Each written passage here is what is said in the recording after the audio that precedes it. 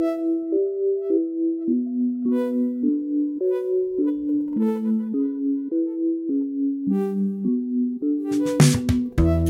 and welcome to Geopolitics on the Move. I'm Sean Guillory, the host of the SRB podcast.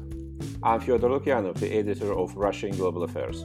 Geopolitics on the Move is produced by Russia and Global Affairs, the graduate initiative in Russian Studies at the Middlebury Institute of International Studies, and the Center for Russian, East European, and Eurasian Studies at the University of Pittsburgh. The Carnegie Corporation of New York provided funding. The initial shocks of the coronavirus pandemic are waning, and global life is slowly getting back on track. Though change in response to COVID is inevitable, there's a growing sense that everything will continue as before, but only worse. The list of geopolitical challenges is intensifying. Nationalism, the clash of identities, the fragmentation of the world economy, and the erosion of the liberal economic model. As do the responses: demands for greater sovereignty, dismantling arms control regimes, and escalating competition among major powers, especially between the United States and China. COVID-19 didn't create any of these, it only reinforced them. Perhaps the pandemic's most profound impact will be on the relations between people, society, and the state. COVID hit Russia at a domestic crossroad. As the virus began to ravage the world, Russia started to reform its constitution and modify its state system. Like elsewhere, the pandemic didn't torpedo this agenda.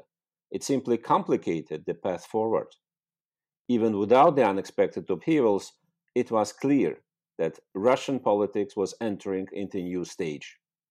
Now the search for a new balance of geopolitical forces will occur in completely different conditions. What does Russia think? How much do Russian perspectives on international issues in this new moment differ from those of the United States?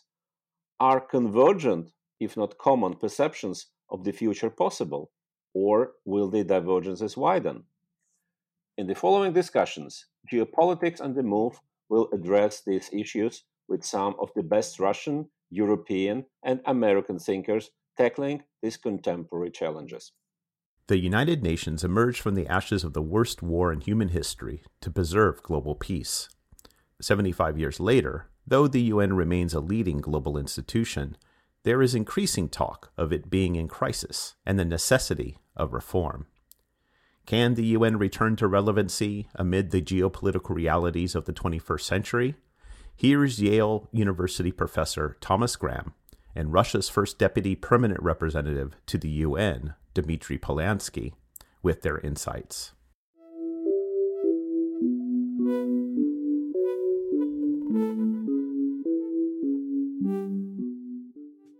So just to start our conversation, I'd like both of you to introduce yourself. So Tom, why don't you start? Yeah, certainly. My name is Tom Graham. I'm a distinguished fellow at the Council on Foreign Relations, a senior advisor to Kissinger Associates, a research scholar at Yale University, and I worked for 20 years at the U.S. government on Russian affairs, including 5 on the National Security Council staff as a senior expert on Russia during the George W. Bush administration. Well, my name is Dmitry Polyansky. I am currently First Deputy Permanent Representative of Russia to the United Nations. I'm in this position for 2 years, more or less. I don't have much of scientific experience, though I participated in a lot of roundtables. Previously, my previous posting was Russian representative to Taiwan. We had this informal trade and economic representation. I was heading it for 2 years.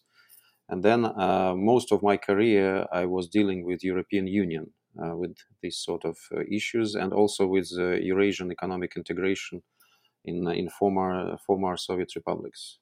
Yeah, Fyodor Lukyanov, editor of Russia and Global Affairs.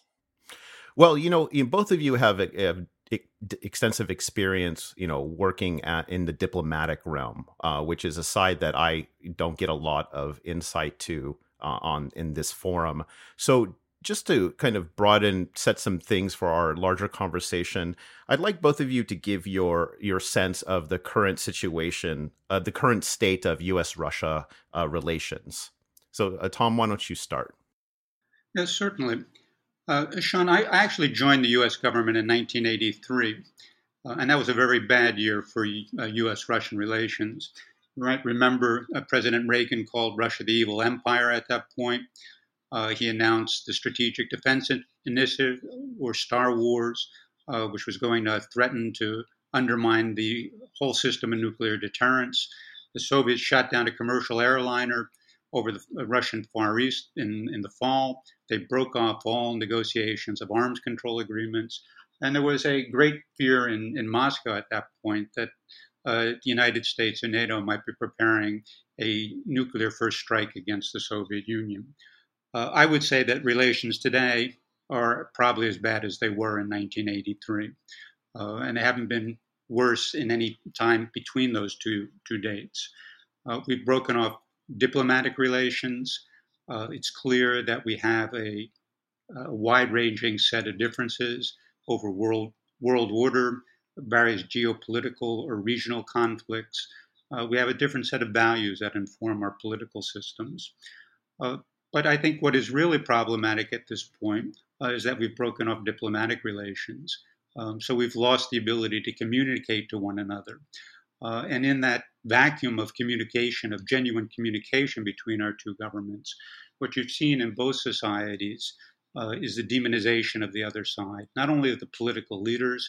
Certainly we have demonized President Putin here in the United States for some time, but it's extending now to demonization of the countries as a whole, something that we didn't even have during the Cold War period. So it's a problematic relationship. It's dangerous. We haven't been this close to a growing risk of a military conflict that could escalate to the nuclear level in many, many years. And there's a real need to find a way to put this relationship on a more constructive path. Actually, I can subscribe to almost everything that Tom said on this issue. I don't see anything different in my analysis, though I would give our perspective a little bit.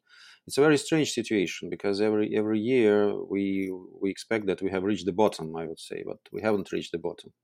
And each and every year shows us that that's not yet the bottom. I also remember quite clearly the 90s. I remember the situation there when Soviet Union collapsed and when there were a lot of big hopes that the United States is our friend, that the relations will be different, that we will be able to build a new type of relationship. But these hopes waned quite quickly. And what we have now, if we compare it with the times of the Cold War, during the Cold War, there was a reason for all this. It was ideology. I understand, looking back now, that Soviet Union was a very specific state. It had a very aggressive ideology, and we wanted to undermine all the systems in the world and to make them become communist or socialist or whatever. So it was quite clear why Western nations were expecting some bad things from us. There was ideological basis for this. Now, if you compare Russia and if you compare United States, there is not such a big difference in terms of how societies are constructed. So we are both capitalist states. We don't have aggressive ideology. We have, of course, our own principles. We are a bit different, but if you compare, United Kingdom is very different from United States in terms of how the societies are built, but it doesn't mean that they are in confrontation. We also have certain values. We are mostly Christian country, but also a Muslim country, but it doesn't contradict deeply what United States is promoting. What we oppose very much is American exceptionalism in the world. That's the thing that we really don't understand. And there is also another dimension to add to what Tom has said. We are now living in a very strange virtual reality because it's kind of a post-truth world. Because what is happening, it doesn't matter very much. It's important how social media or mainstream media present this thing. So there are a lot of accusations, a lot of claims about Russia that we know for sure that they are not true. But it's very difficult to prove anything because it is assumed that this is truth. And there is no presumption of innocence. So nobody is saying that somebody needs to prove that Russia is wrong. This is kind of basic understanding. Russia is wrong, full stop. And we need to prove that Russia is not wrong, which is very, very difficult, if not impossible. That's why we live in this reality, and we see more and more claims, more and more bizarre things like Russian meddling in the elections, or recently this scandal with Russian alleged bounties for Taliban. Nobody even bothers to prove anything. They just say, well, this is common knowledge, or the Skripal case, or everything else. And this is the virtual reality. It has nothing to do with truth, but it's something that is already very deep in the heads of Americans, of common Americans and American politicians. And it also forms a certain background, certain reasoning for their action, and it's very difficult to combat it. This is a new situation for us and for everybody. If I may jump in with a comment, because yeah, very brief. I don't see such a phenomenon as U.S.-Russian relation just now. Simply, this relationship doesn't exist in a traditional form, and we have, first of all, the U.S. policy totally and overwhelmingly consumed by domestic agenda, and that's it. That basically eliminates any preconditions for bilateral relationship. Hopefully, it will revive after election.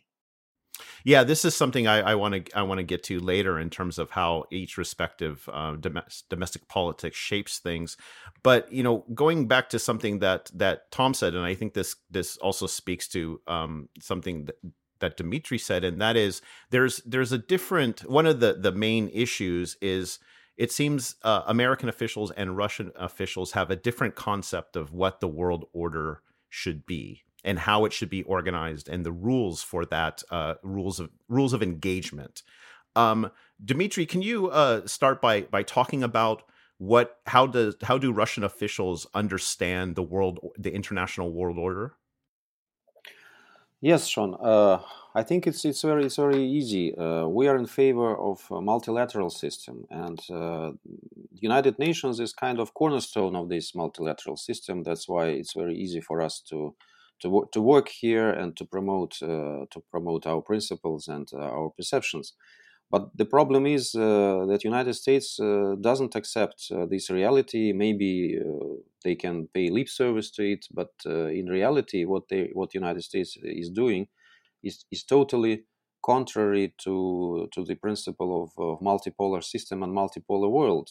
We now have even problem with them and with some Western countries in defining what do we want? What do we have? International law system based on international law, or system based on rules-based international order? It seems to be very close, but there's big difference in these two perceptions. Because rules-based order means that somebody formulates these rules, and there are a lot of actions that the United States take, and they do not correspond to international law, but they correspond to so-called rules-based order. And this is also a very big difference between us. So there are no certain understanding of what does United States want from this world. Does America want to remain world policeman or not? But certainly there is still perception of American exceptionalism. It means that American society assumes that everybody wants American engagement. America needs to have every word on every issue.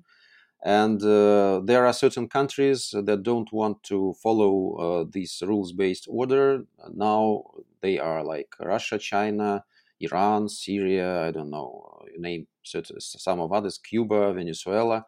These are kind of enemies of the free world. And the task of the free world is to concentrate and to prepare a certain response to these bad countries. This is very primitive, but this is how the situation is perceived here. You can clearly see it in mainstream media. And of course, the problem is also that, as further put it, correctly, very many things are dominated by the upcoming elections and by the fact that mainstream media and a lot of people, they just hate Donald Trump, and they want to do everything to prevent him from re-election.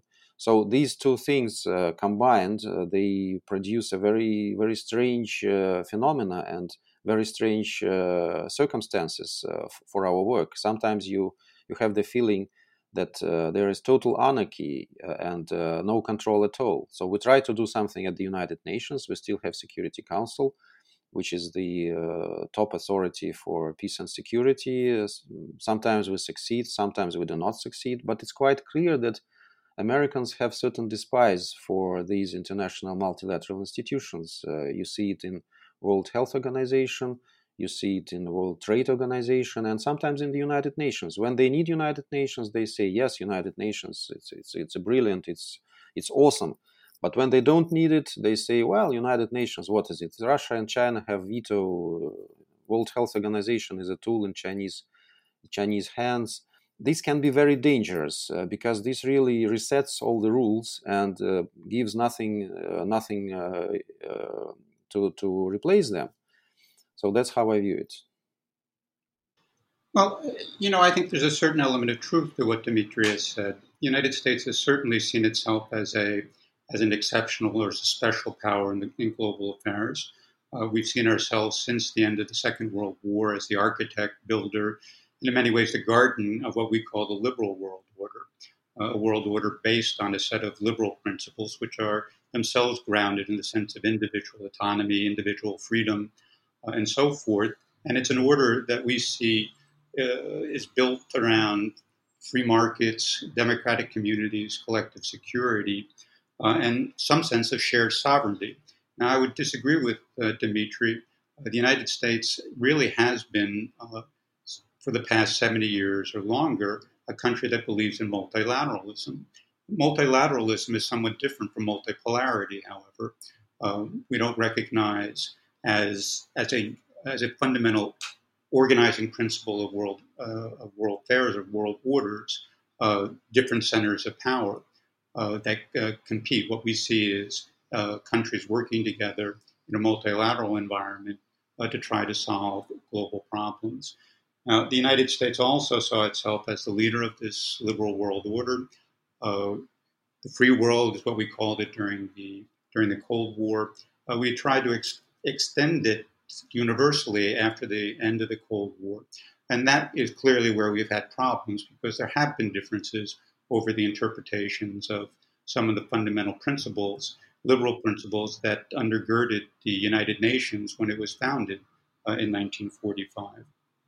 I think that's where we have the dispute today is over how you interpret these things, how these institutions are supposed to function, and what is the appropriate understanding of legitimacy in today's world. There are two things that are necessary if you're going to have a stable world order.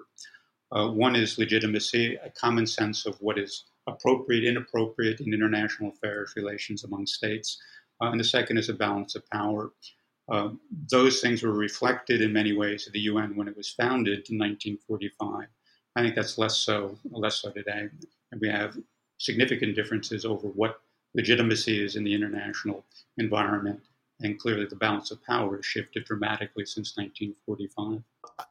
I'm getting from both Tom and Dmitry's comments, one of the things I'm noticing is this is an interpretation of mine, and that is there seems to be a difference of time frame. So Tom, your answer just like right now just seemed to take a longer view of American, role in the world and how it understands the world order.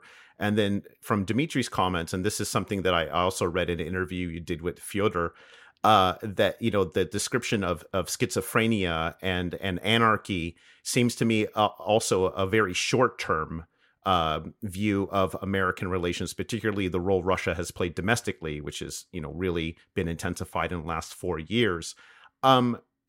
Could you, Dmitry, comment on the kind of more longer term sense from Russia about the world order and the American place in it?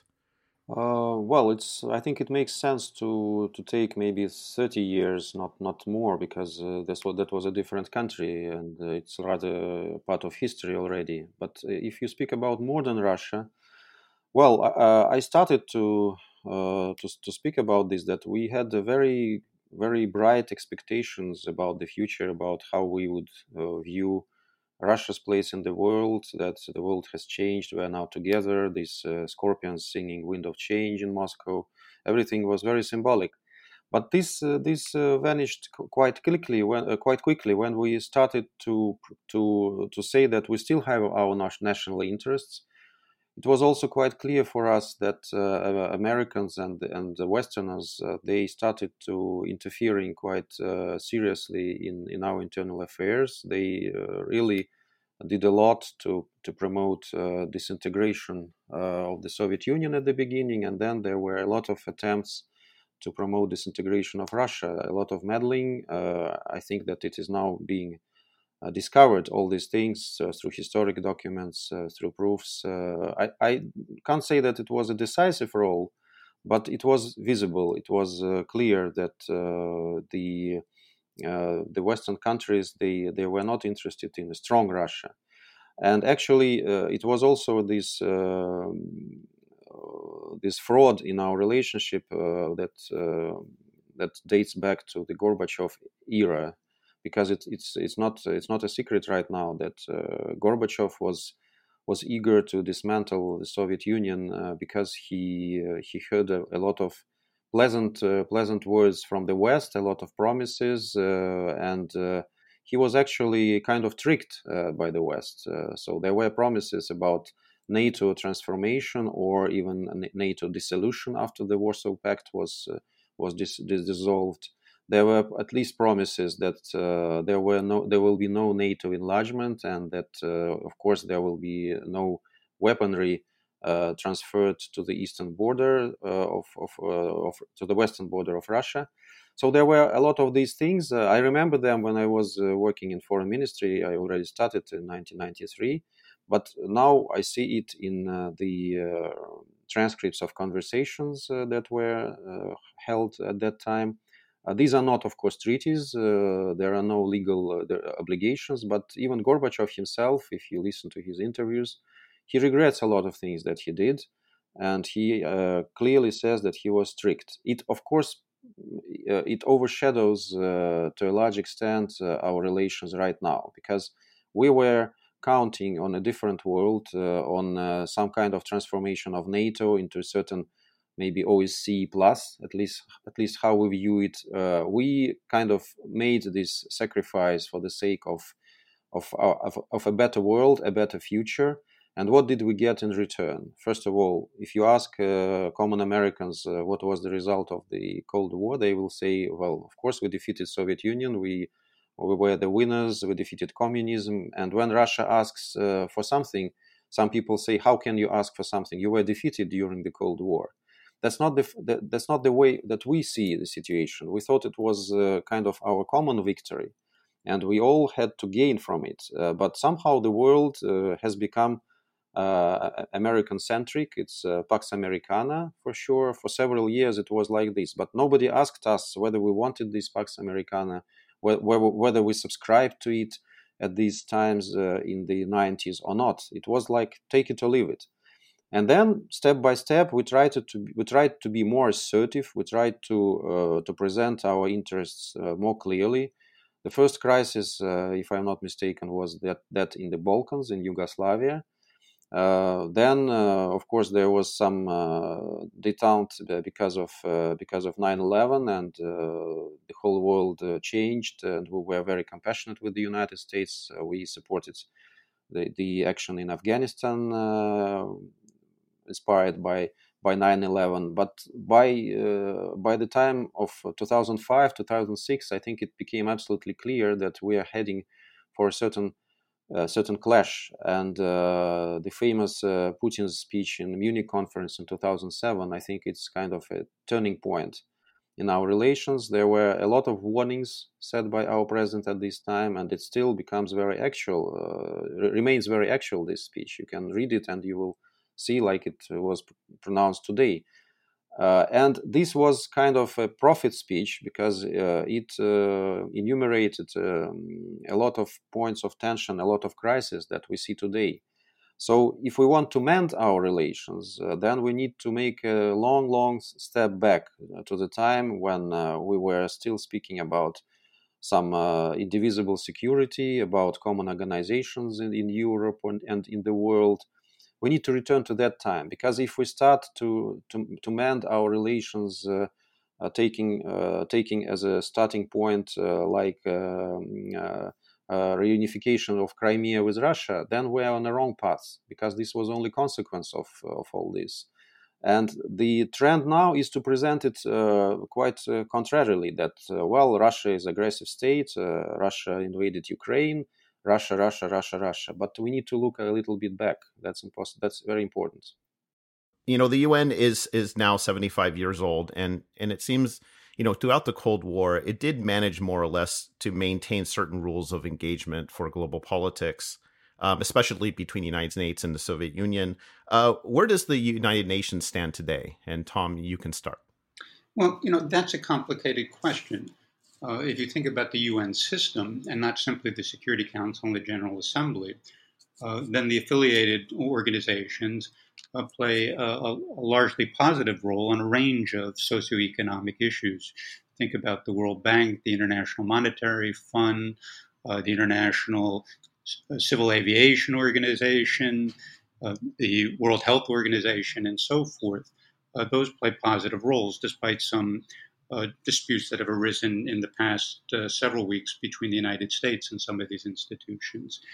The UN Security Council and the General Assembly are really about peace and security, and that's the fundamental sort of reason for the foundation of the UN 75 years ago. And it worked quite well during the Cold War, in large part because there was a workable balance between the United States and the Soviet Union, and each side understood that a military conflict between the two of them would be catastrophic, since it would almost inevitably rise to the level of a nuclear confrontation. You know, as I said before, if you're going to have a stable world order, you need a common sense of legitimacy, and you need a balance of power. And I think the problem that the UN faces today, particularly the UN Security Council, is that it doesn't necessarily meet those two criteria any longer. There have been efforts over the past decade or more to think about how you reform the United Nations, particularly the UN Security Council. We've talked about adding additional members, that is, underscoring the diversity in the world, which is a way of recognizing the legitimacy of various points of view as a foundation for the international system. But we've also thought about adding additional powers to the UN Security Council as permanent members, perhaps without a veto.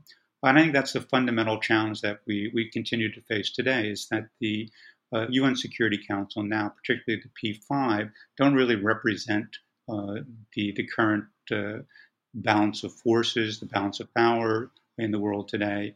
And that always creates a temptation by those countries that should be on the Security Council as permanent members to think differently about decisions that are taken there without their direct input. So I think the real challenge that the United Nations faces going forward is one of reform. How does it adapt itself to the realities of the current world situation? And beyond that, how does it do it in a way that it can think ahead 5 to 10 years or longer, so that whatever reforms it puts in place now will have a chance of surviving for over the longer term? Yes, sure. This is a very interesting topic about UN 75. There are a lot of voices that are now saying that United Nations is inefficient, it's obsolete, and it needs reform. Everybody acknowledges that UN needs reform. But UN can't be ideal, and Security Council can't be ideal, because the world is not ideal, and they reflect, of course, the current situation in the world, which is very controversial. And if I use, Tom, your terminology, I think that the United Nations, when it was created, it reflected multipolarity. It is, of course, in itself a tool for multilateralism, but it reflected multipolarity. And these P5 powers, they also represent polars of the world. And I got your idea that you think that these poles are a bit wrong, and you would maybe reposition them. But the fact is that when we are speaking about reform of Security Council and UN system, but in particular Security Council, I think we are meaning a bit different things, because what we have now in the Security Council, we have too much Western domination in Security Council, and it doesn't reflect the moods in the world. We had several situations when it was quite clear that the Security Council composition right now doesn't reflect the interests of the developing world, of Africa, of Asia. So if we speak about enlargement of Security Council, in our view, it's not adding there Japan or Germany or, I don't know, Canada, because they do not represent very populous countries of the world. It's rather about India, it's rather about Brazil, it's rather about some African countries. And we think that that's the way to produce the reform. So if the reform is tackled in the way I describe, I don't think that United States will be comfortable with this and will support this kind of reform, because in the understanding of our American colleagues, it's increasing the proportion of Western states. And that's not what we should aim at. So I think that it's difficult to say what is the current balance of power, because in America you have one picture that America dominates the world, and there are certain countries that American allies that should be given more say.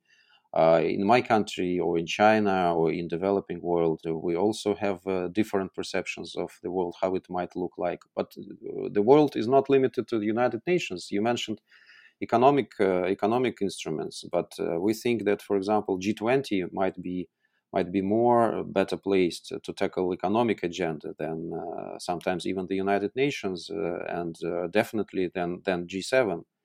So there can be different views on this issue, but I think United Nations now is reflecting the world as it is. It has enough of legitimacy. Security Council has a lot of powers, a lot of instruments. The problem is that whether you acknowledge it or not acknowledge. We have the impression that United States acknowledges the tools of the Security Council when it's profitable to the United States. When it's not, then the United States tries not to notice what Security Council is doing, or tries to say, well, of course it's Russia and China, they are dominating and using this veto power. That's why you can't expect anything from Security Council. Tom, I want to give you a chance to respond if you'd like. Yeah, I mean, again, I think it's a complicated issue here. The United States certainly thinks of the United Nations as an important international institution. All American administrations since the foundation of the United Nations have played a fairly active role in trying to set the agenda and to work through the United Nations to deal with various problems of peace and security. And we see it largely as an institution for the promotion of peace and security around the globe. I think the problem from the standpoint of the United States is really how we understand the fundamental principles that undergird the organization and how those should be reflected in the work of the Council. That's one. And two, I think it's true that all the permanent members of the Security Council with the right of veto have used that veto whenever they believe that a decision by the Council or by majority rule would work to its disadvantage in its defense of its national interest. So I feel quite confident if the issue of Crimea had been put before the UN Security Council, that you would have had a large vote against what Russia did in Crimea. Russia would exercise its veto. The issue was never really discussed. But is that a case of Russia respecting legitimacy of the UN Security Council are using its position there to prevent a decision from being made that may work to its disadvantage. I think the United States treats the UN Security Council in much the same way, and we're always prepared to exercise a veto when we think that the majority of the Council would vote in a way that's unfavorable to American national interest. So the question going forward really is, how do we create an environment in which these various different views can be aired, and we can come to some sort of reasonable understanding of how to go forward.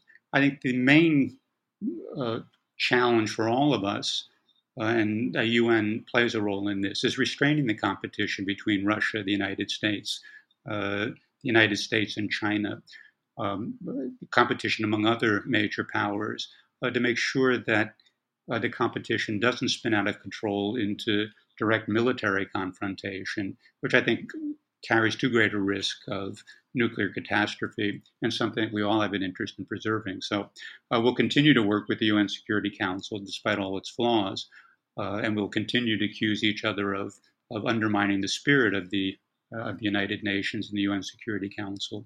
But I think that is the reality in which we live. Fyodor, do you want to jump in? Yes, if possible. It's a very interesting discussion, but let me make it a little bit more provocative.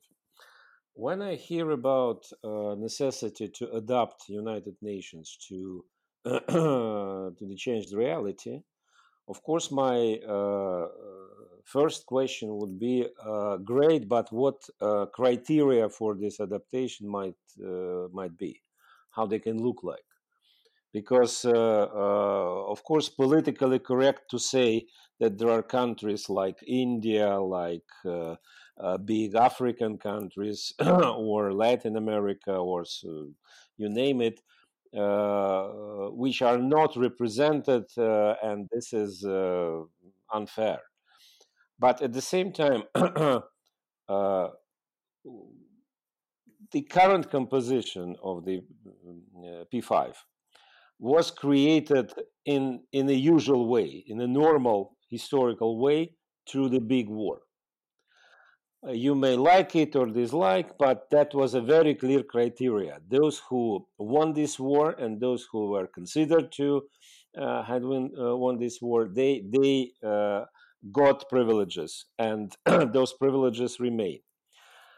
If we try to agree on other criteria, other preconditions to join, we will never find a common solution, because there are no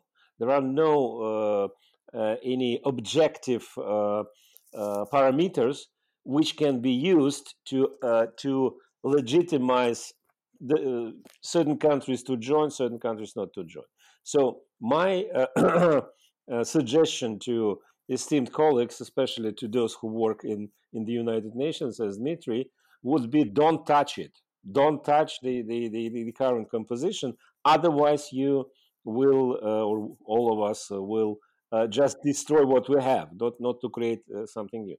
And the second point, which I think was partially mentioned in Vladimir Putin's article about Second World War, in the final section, he writes about UN.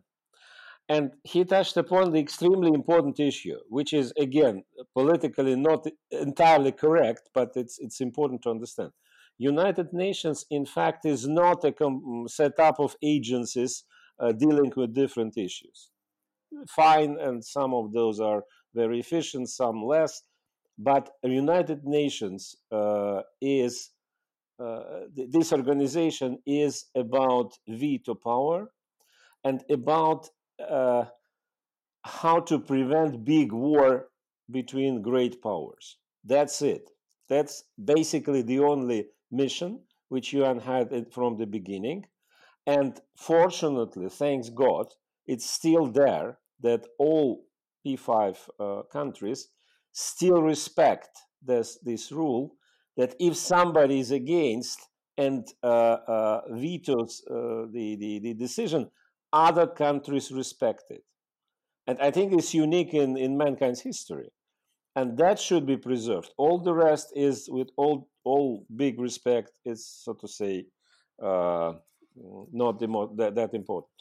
But if Fyodor, if I may, if there is a recognition on many sides that there is a need to reform the United Nations, don't you think if there isn't a move to reform, it will lose that legitimacy of the great powers respecting the veto?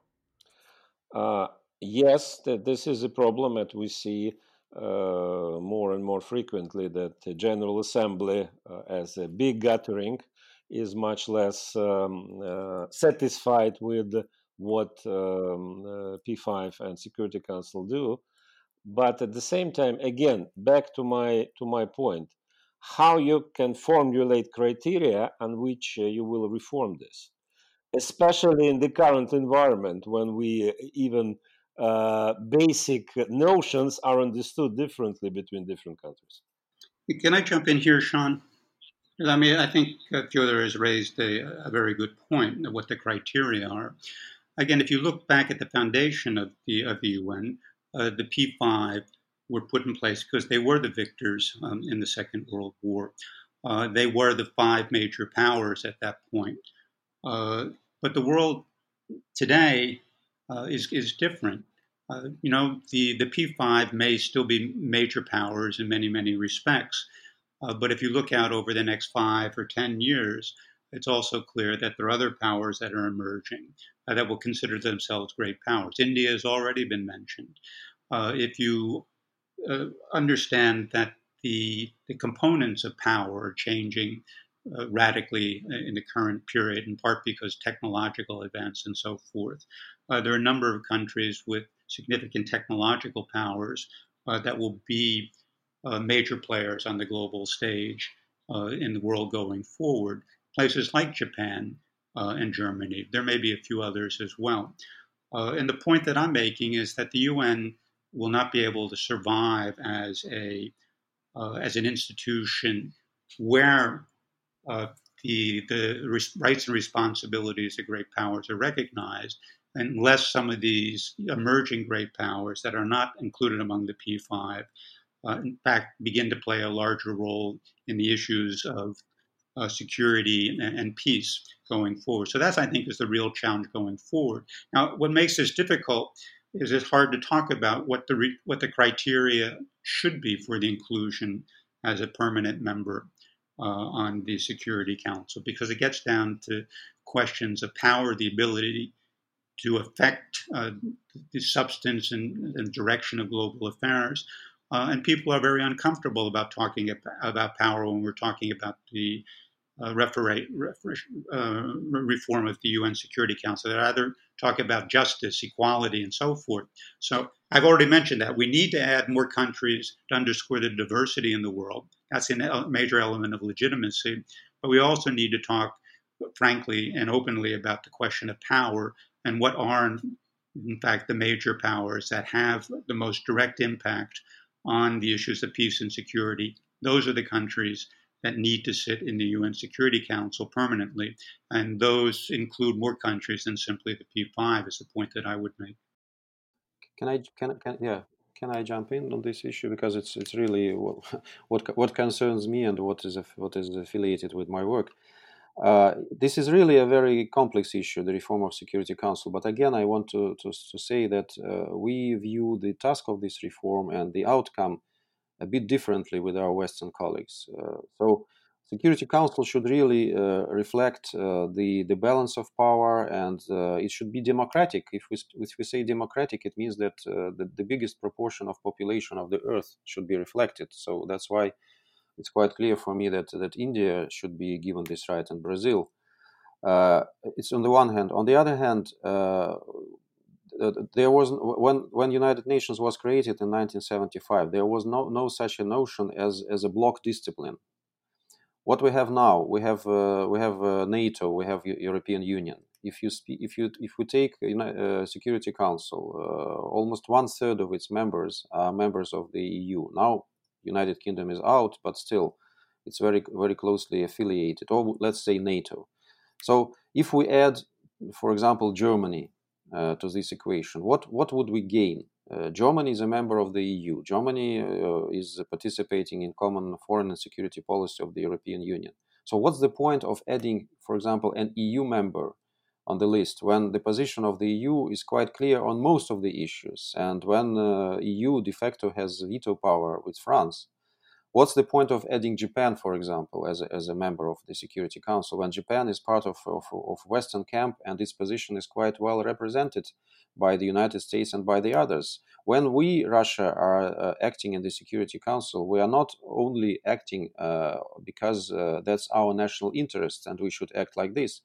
We also take into consideration the position of different countries, different regions, especially Africans and Asians. We are asking them. We are trying to monitor what's their position. So very often we take a decision not because this is only Russian interest to act like this, but we try to reflect the position of the others, and that's how it works. And I want just to show to you one more point. The Security Council after the reform, it should be manageable. So it's not only adding members that matters, because we can add arithmetically 20, make it 25, 30, 35, 40, but will it work? I don't think it will work. Sometimes it's a problem for us, even in Security Council's composition of 15 members to come to a consensus, and that the statements are quite lengthy and the meetings are also extended in time. We think that the optimal, the maximum, what we need to aim at is low 20s, so 21, 22, maximum 23 members. That's how it will still remain manageable. And the last point I wanted to make on how the Security Council reflects the reality and why it may be a bit disappointing for our Western colleagues. One situation comes to my mind. It was beginning of last year when there was a crisis around Venezuela, when Guaido proclaimed himself as an interim president, and the United States called for the meeting of Security Council.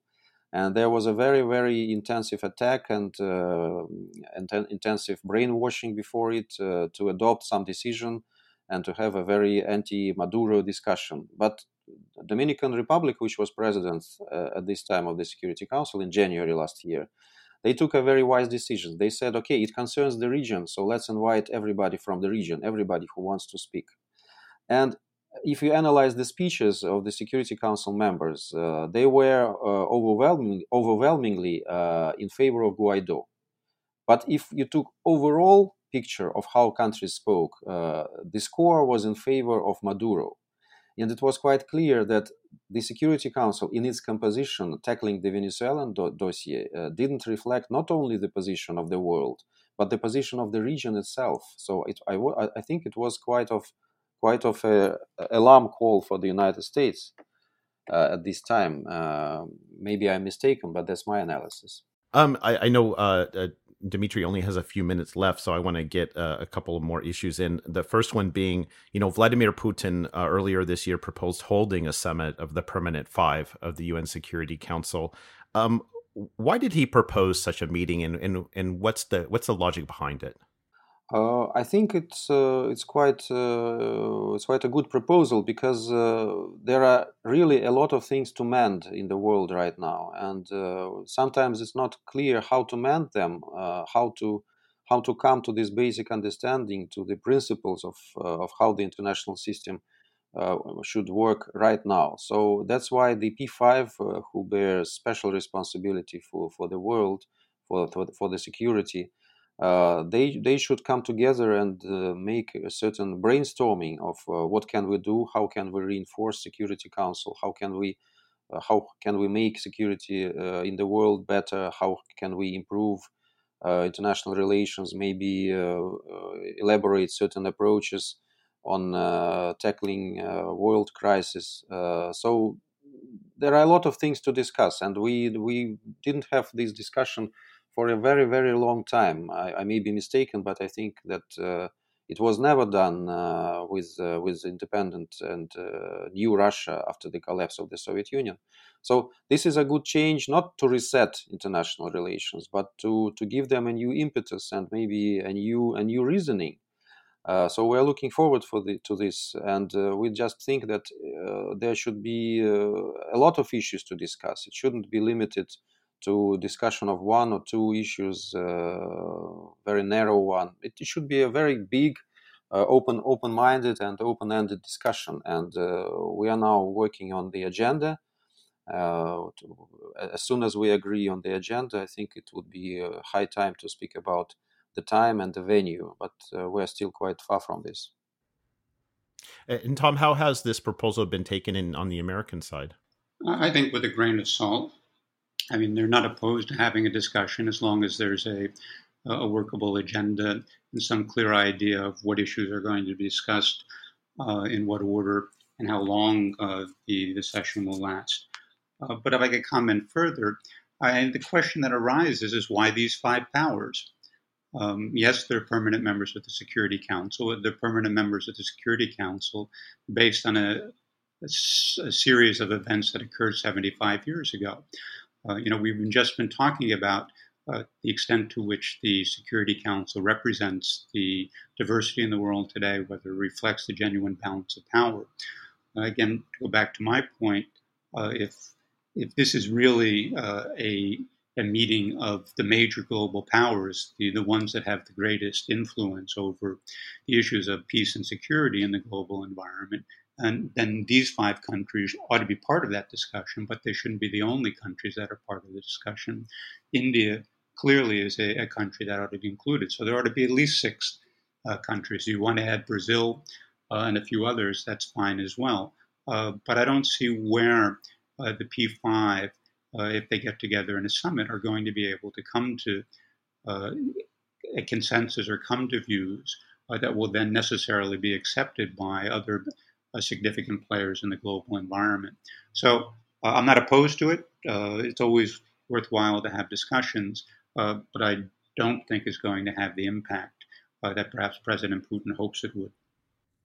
Mm-hmm. Another issue, of course, is the world we're living in right now, and that is the coronavirus pandemic, which has basically put global politics more or less in suspended animation. How do each of you view how the pandemic will impact international relations moving forward? Dimitri? Well, it's quite clear that the impact will be great, not only at the level of politics, but at the level of people-to-people relations. The crisis showed our vulnerability and our dependence on a lot of things that we didn't even notice. So, of course, we need to process this.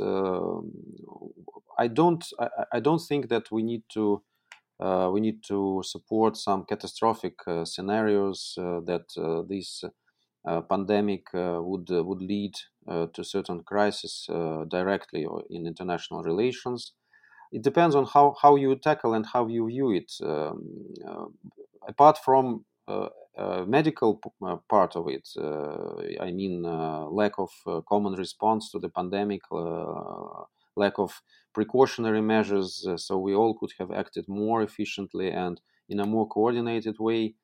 That's quite clear. There is also another side of it, and it's now gaining more and more momentum. It's that it's finger pointing. So United States, again, I'm sorry to mention all the time United States, but it's really one of the biggest players in the world. United States is using now this situation to say that China is to blame.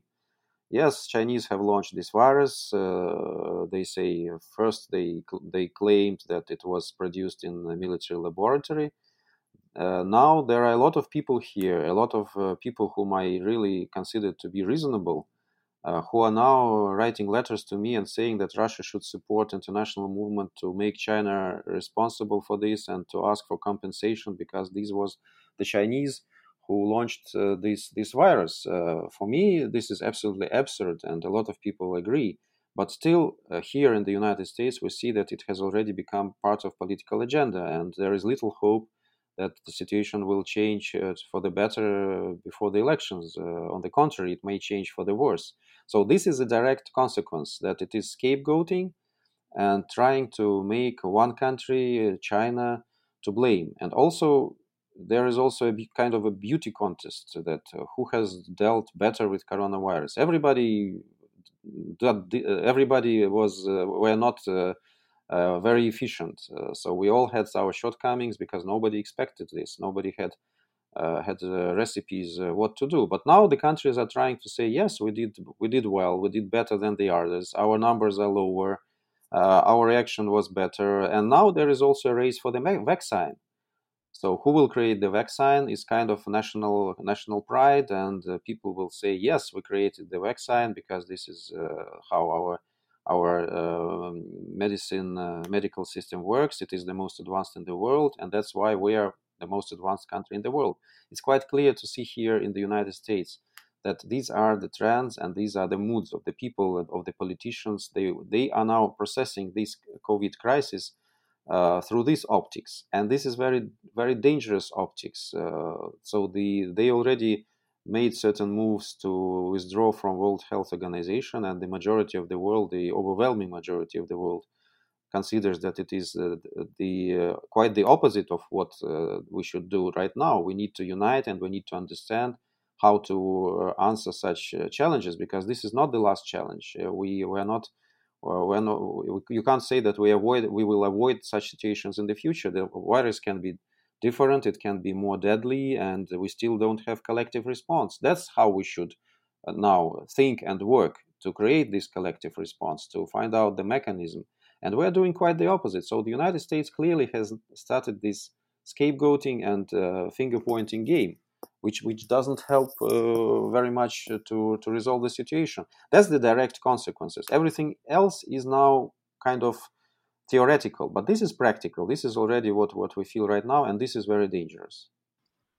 Yeah, just a couple of points here. I mean, first, I would disagree with the premise that it's put global diplomacy into animated suspension at this point. I mean, the world has continued despite the pandemic around the globe and the various challenges that has posed to countries. So we still have conflicts in Libya, Ukraine, Afghanistan. You can go through the list. None of that has subsided because of the coronavirus. The second point I would make is that what the pandemic has underscored is really the primacy of the nation state or the sovereign state in international affairs. What has been seen all around the world is that countries did not move towards a collective response to this pandemic. Rather, they did what they could to save themselves initially, closing down borders, keeping supplies for themselves. You even saw this in the European Union, where countries refused to provide necessary supplies to Italy at the beginning of the pandemic, in part because they were concerned about what the consequences would be for their own countries later on. We certainly saw that in Russia. We saw that in China. And so, all the talk about the international community, the importance of collective response, has been put under greater challenge by the pandemic. And we still don't see going forward this desire to really work together to try to solve these problems. Now, where I would disagree with Dmitry is on sort of the finger pointing. Certainly the United States has done some of that, but we're not the only country that has done that. The Chinese have accused us of the United States of actually being behind the development, invention of this crisis of this virus and its unleashing on the world. I think what is clear is that if we're serious about an international response and collective response to these types of issues, that we need to have greater understanding of how it actually developed. And that does mean that there needs to be a thorough investigation of what happened in China in the initial phase. At what time the Chinese leadership was aware of the pandemic, at what point they made it publicly acknowledged it or made the authorities at the World Health Organization of this, what we could have done to contain the virus at an earlier stage, and so on and so forth. That's not finger pointing to say that we need a thorough investigation of the origins and the spread of this virus.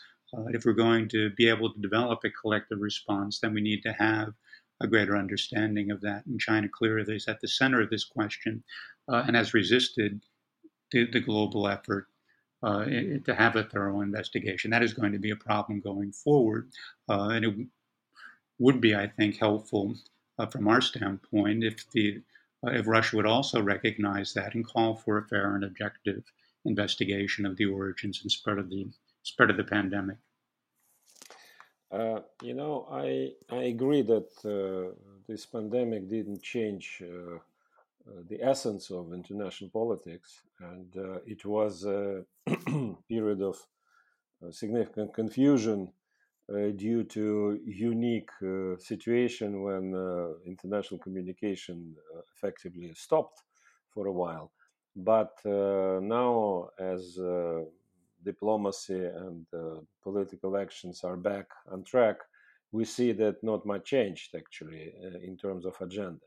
But what I wanted to say as a conclusion to our discussion and partially as a response to the question about pandemic, I think despite all problems we mentioned and despite all criticism towards the United Nations about the shortcomings of this organization, it proved to be very resistant and resilient to different negative circumstances.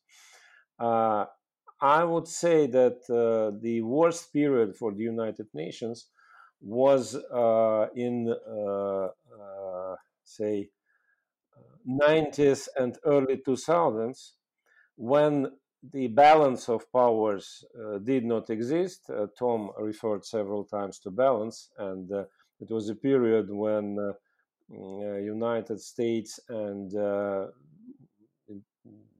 Western community at large believed that this domination, not only political but also, I would say, moral domination of the West in the world, will persist and continue. And all of us remember then times discussions first about how to reform and transform United Nations, and then how to bypass. So the Bush administration, at least once, decided not to go to the United Nations and do things independently. And that failed. Both attempts to unilaterally reform and attempts to unilaterally act. So even those who did it, they came to conclusion that United Nations UN was very instrumental and useful. And now, despite all troubles and all those skirmishes there, and Dmitry can tell a lot about, so to say, infighting in the United Nations, but it works. It works because it still is an arena where most important political decisions are being discussed, and most important political actions are being prevented from being done because some of important members, are against that. And again, I think this is the most important function of the United Nations. And if that will continue in the future, that means that United Nations will survive, be it pandemic, be it economic crisis, or whatever. Any final words, Tom? No, I mean, I think this has been a very good discussion. Obviously, there are real challenges going forward. The world is changing very, very rapidly. And it will behoove both the United States and Russia to take a hard look at the way they've conducted themselves in global affairs up to this point, and how they respond to the current challenges, and what responsibility each of the countries has for the preservation of peace and security going forward. As we said at the beginning, I think it's imperative that the United States and Russia find a way to talk together, communicate once again. That, I think, is of the greatest importance right now. And we also need to remember our common responsibility, given that we are and remain the two greatest nuclear powers, to prevent those nuclear weapons from ever being used in a conflict. And therefore, we need to find a way to compete more safely in the global environment, to strain the competition, and also find ways to cooperate so that we can deal with the emerging global challenges, pandemic diseases being among the first of them.